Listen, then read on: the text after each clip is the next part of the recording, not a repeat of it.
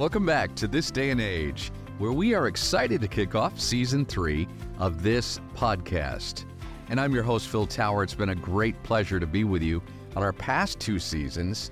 And you know, you and I have had the privilege of being joined by some incredible experts in all things aging to arm you and your loved ones with the information you need to make confident decisions while navigating life's journey. So, as we head into a new season, we first wanted to reflect on some of the key topics we covered last year. So in Season 2, we talked a lot about how America's largest generation, The baby boomers, are aging, and you know how with that comes a new set of challenges for both them as individuals and society as a whole.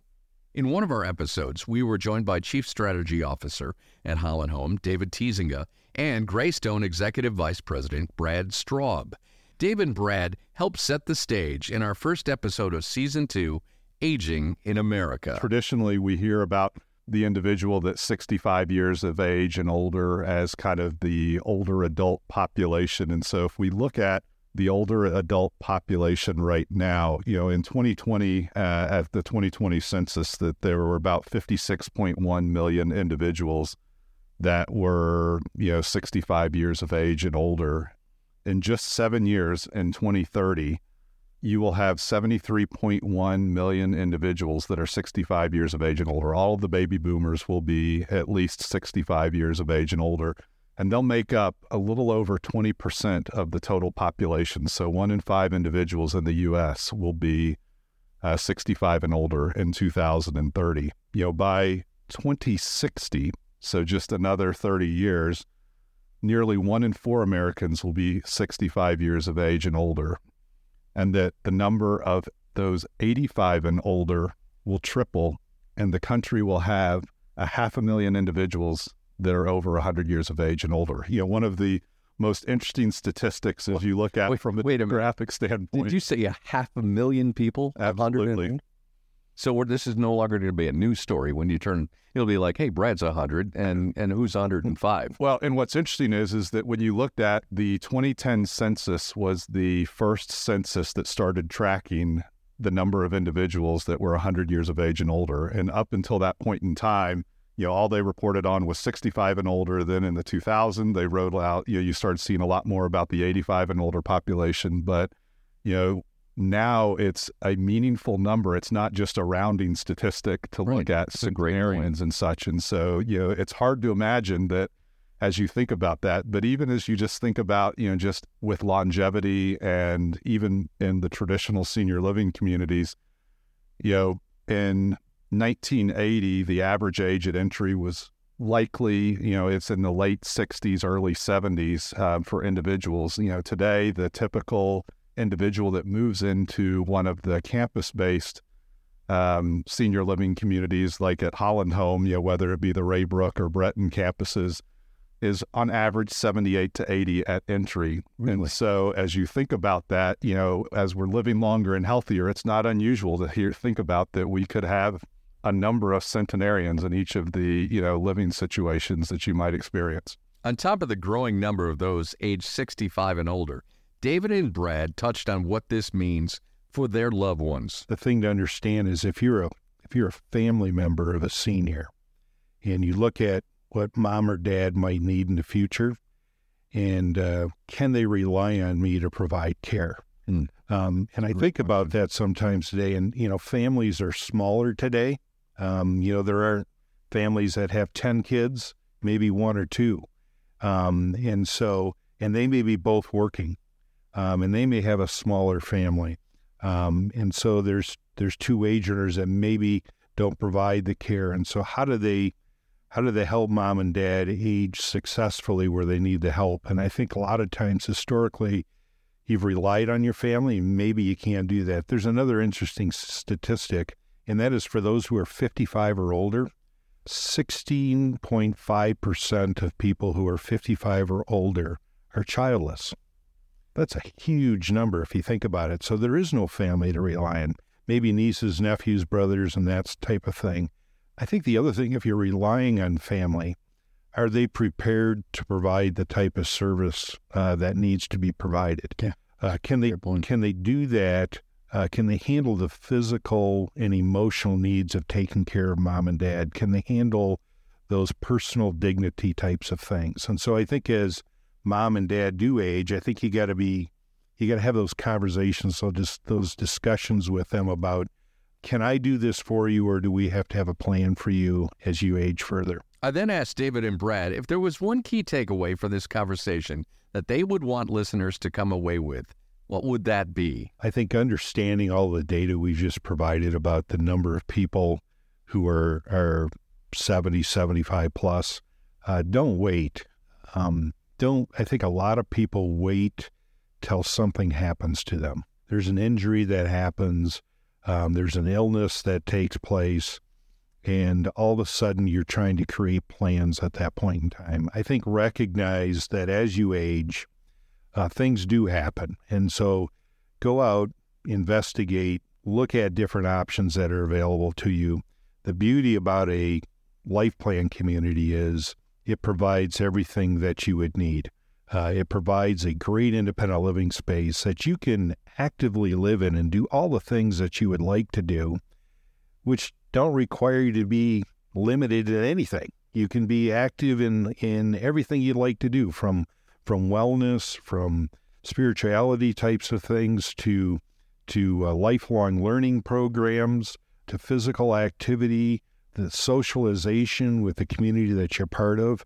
A lot of people, for whatever reason, choose not to be part of that. I think when you suddenly need it because of an injury or because of an illness, it becomes more difficult, and change is difficult, right? You're probably moving from that house that you lived in for 40 years. Make that decision now. Make it when you're able to make a decision and choose the stuff you want to do. Don't wait till it's too late. And then recognize that there's a lot of people in the same situation, and there is some shortage on ability to get into facilities. So be active and proactive, looking for the best place for you to be. As we often noted throughout the season that it was never too soon to start thinking about planning for senior living and care, we also realized there are still a lot of misconceptions surrounding it. So we invited Holland Home resident Ann Robinson, along with senior living consultant Michael Loafman, to help combat some of those misconceptions. We see a lot of prospective residents as they start the journey of doing some research on senior living and where they may want to start this next chapter of life. They have in their mind maybe a community where there's a tiny little room that maybe they share with somebody, that there's no kitchen, there's no exciting activities or programming where, yes, we're going to go and take a bus trip to the Tulip Time or up north to Traverse City or wherever, whatever activity or programming we're doing, even just from a facility standpoint where we have beautiful homes and apartments that we have totally redone, and they're beautiful. And a lot of times our kids are like, this is nicer than where we live. So, and then the kids want to come in because, again, that misconception that they have in their mind, because they used to visit grandma or grandpa or somebody in a senior home. Well, do we have nursing facilities? Yes, we do. But when we're talking about independent living and even assisted living, where there's a lot of options for people, where you can be in an apartment as large as 3,000 square feet with 3 bedrooms and full kitchens and everything, that doesn't always resonate with people initially. Mm-hmm. And so when they come and they visit, and it's kind of, we get a little bit of a wow factor of like, I didn't realize it'd be this nice. Somebody I worked with, they were coming in and they had a boat and they had these things. And I was like, don't sell the boat, just do the move. And they came back later and said, that was such great advice because we still enjoy our boat. We still enjoy our boat friends, but now we have friends at Holland Home too, to do things with. It's not about the lifestyle changing that it's taking good things away. The things we are taking away, hopefully, are some of the headaches and the problems and the worries that a lot of us have in home ownership and things like that, or concern about the future. And our guest, Ann Robinson, talked about her reasons for moving to Holland Home. I had recently moved from the other side of the state when I retired, and I was living with my sister and brother-in-law. There was probably a time I was going to move out on my own again. But moving into a condo or a house has its responsibilities, as well as what will you do for health care in the future. Not that when you have children, that means they'll take care of you, but Good point, it Ann. was a good thing to think about. But after deciding to move to Holland Home, the downsizing part for Ann wasn't so easy. As my sister says, I'm a collector of things. Okay. So it was we're a gonna get real here. challenge. And when I retired and moved from the east side of the state, I was in a big condo, so I had a lot of stuff. But I had to downsize part one just to move in with my sister and brother-in-law. But of course, I rented a very large storage unit to keep everything that I couldn't at that time give up. And I think it was a good idea. I don't want to give up something quickly and then regret it. So I put all this stuff in the storage unit, and bit by bit, I'd take out a tote or a load of stuff, and I'd review it and decide if I can sell it, give it away, pass it on to a niece or a nephew, or keep it. And so then I was a little more ready when I was coming here, but I still got a storage unit so that I wouldn't have to give up something that I wasn't ready to give up. Now, for those who might move into a larger space, they may not have as much problem as I did, or they force it on their kids, their family. And throughout season 2, we often touched on loneliness as an issue for a lot of seniors.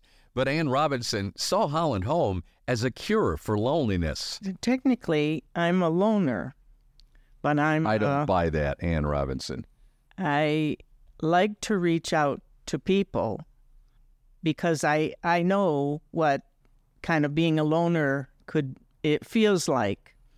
So there's an opportunity, besides all the things that you get from Holland Home Living, there's the opportunity to give back to those residents and staff alike, to be thankful, to say, well, it was great to see you at yoga. It was great to see you in the pool. Why don't you come to the pool? Inviting people to activities. It is a splendid opportunity to reach out to others, regardless of age or infirmity.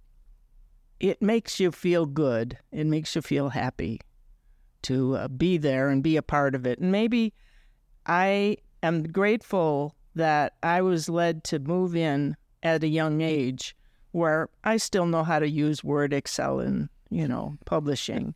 So I can be helpful to other people who are struggling with their computer skills or their phone skills, albeit we do have a marvelous staff that always helps out there too.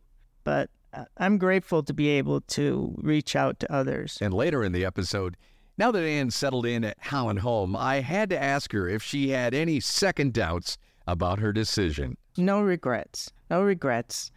The opportunities and the activities and the camaraderie all are just enhancing my living my life.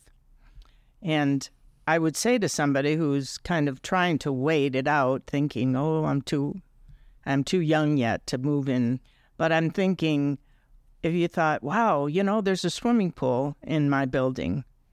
I can go to the swimming pool I can go in my robe.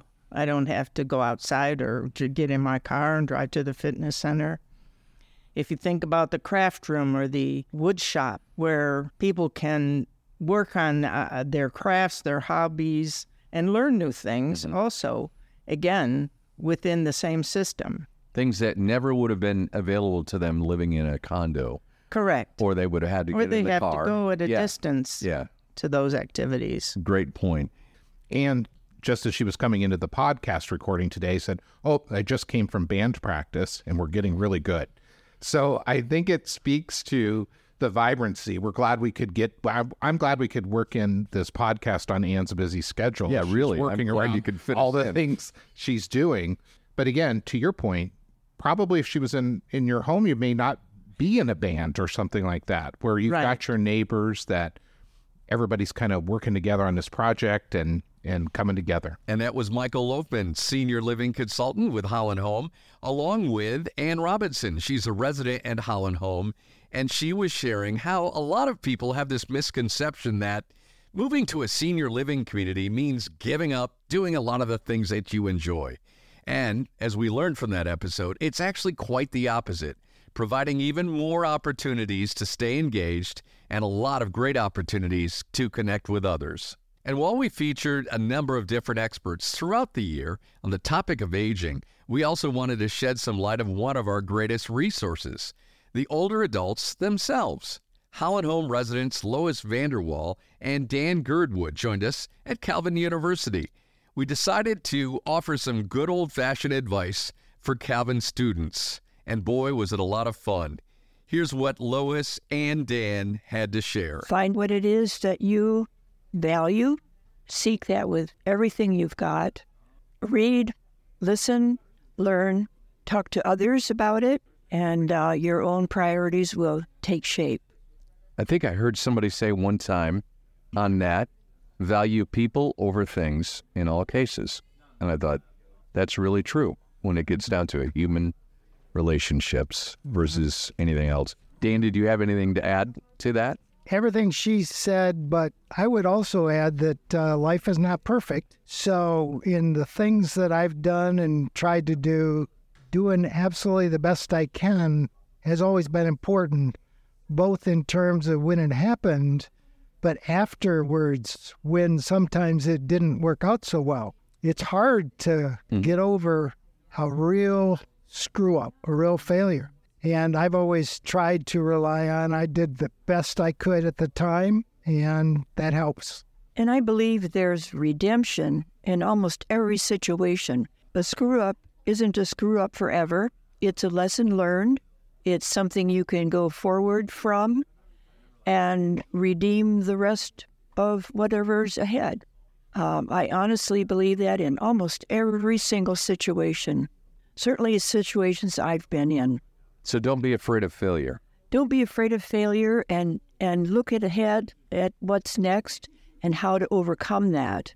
Somebody told me once that if you never fail, then you didn't try.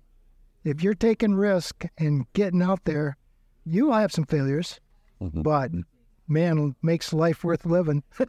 And that's Dan Girdwood along with Lois Vanderwall, both Holland Home residents, offering Calvin University students some good old-fashioned advice. One of our most fun episodes from Season 2.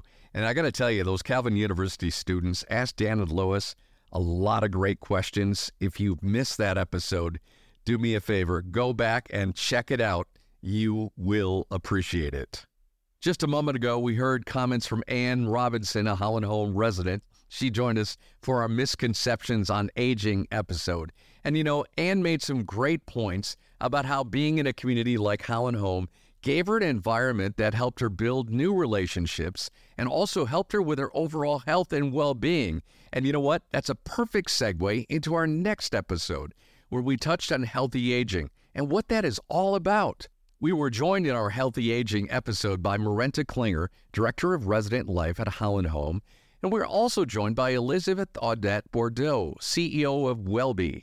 They were with us to talk about how important those factors are in the idea of healthy aging and how senior living experts and the industry as a whole is working together to provide aging adults with more opportunities for engagement. The 3 plagues of senior living is loneliness, helplessness, and boredom, and that accounts for a bulk of suffering and with older adults. So anything we can do to support person-centered care through life enrichment, through programming, what can we offer those that live with us to elevate, their everyday lives, beside the obvious care, beside, the medical support? What programming opportunities can we walk alongside them to create that just elevates their quality of life? That's what we're striving to do every day.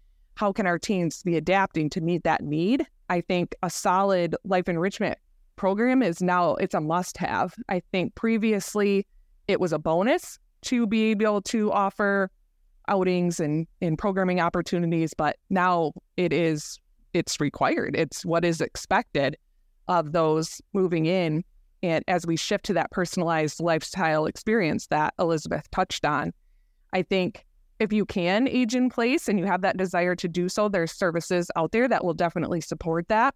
But moving into a community like Holland Home and our campuses, you have those neighbors, you have those connections that you're building upon every day. And Marenta went on to explain the reality that a lot of older adults just don't make the connection between social isolation and failing health. I think it's not two things that you generally connect in your brain. It's hard work to maintain and create new friendships, especially as you move through the stages of life. Yeah. Your circles of friends change depending on what you're experiencing and what you're going through. And then you throw in moving into a new community altogether, maybe from out of state. And that's tough. It takes a lot of effort and being very intentional to get out there and meet new people. So I do think it is surprising for people to hear that, and something that we do try to stay ahead of, and our teams try to stay ahead of every day. And finally, as we wrapped up that episode on healthy aging, Elizabeth Audette Bordeaux said science and technology will continue to come together in the study of healthy aging, and that means a very bright future. I'm really, really excited because I know that there are people out there that want to see things change, like Holland Home, and they are taking the right action to be able to provide their teams with the right resources and the right tools that they need in order to provide this experience. And for me, it's just excitement. And what's keeping me up at night is not fear. It's really the excitement that there's so many groups moving forward right now in North America that wants to set new standards of what to provide in terms of experience to their residents. And I cannot wait because I do know that this will have a direct impact onto the health of millions of seniors. And that's Elizabeth Audette Bordeaux, putting an exclamation point on what she believes is a very bright future when it comes to learning more about the keys to healthy aging. And you know, we were so privileged in Season 2 to be joined by so many wonderful guests to talk about the topic of aging and helping to give you, our listeners, as many tools as possible to assist you along that aging journey. And best of all, we're picking up in Season 3, where you just heard Marenta leave off, shifting gears with a focus on the art of positive aging and the power of a positive mindset in life's later chapters. In the meantime, we hope you'll be sure to subscribe and stay tuned as we share inspiring stories of individuals embracing change, cultivating resilience, and finding joy in their golden years. From rediscovering love after loss to unlocking the treasures of wisdom, our podcast is all about celebrating the beauty of growing older with grace and vitality. So I hope you'll join us for insights into positive aging and discover the secrets to a life filled with purpose, joy, and meaningful connections. And you know, whether you're on your own aging journey or just looking for insights into the positive aspects of aging well, this day and age is your companion for inspiration, information, and celebration of that remarkable journey that is positive aging. And until next time, for This Day and Age and Holland Home, I'm Phil Tower. Thank you for listening.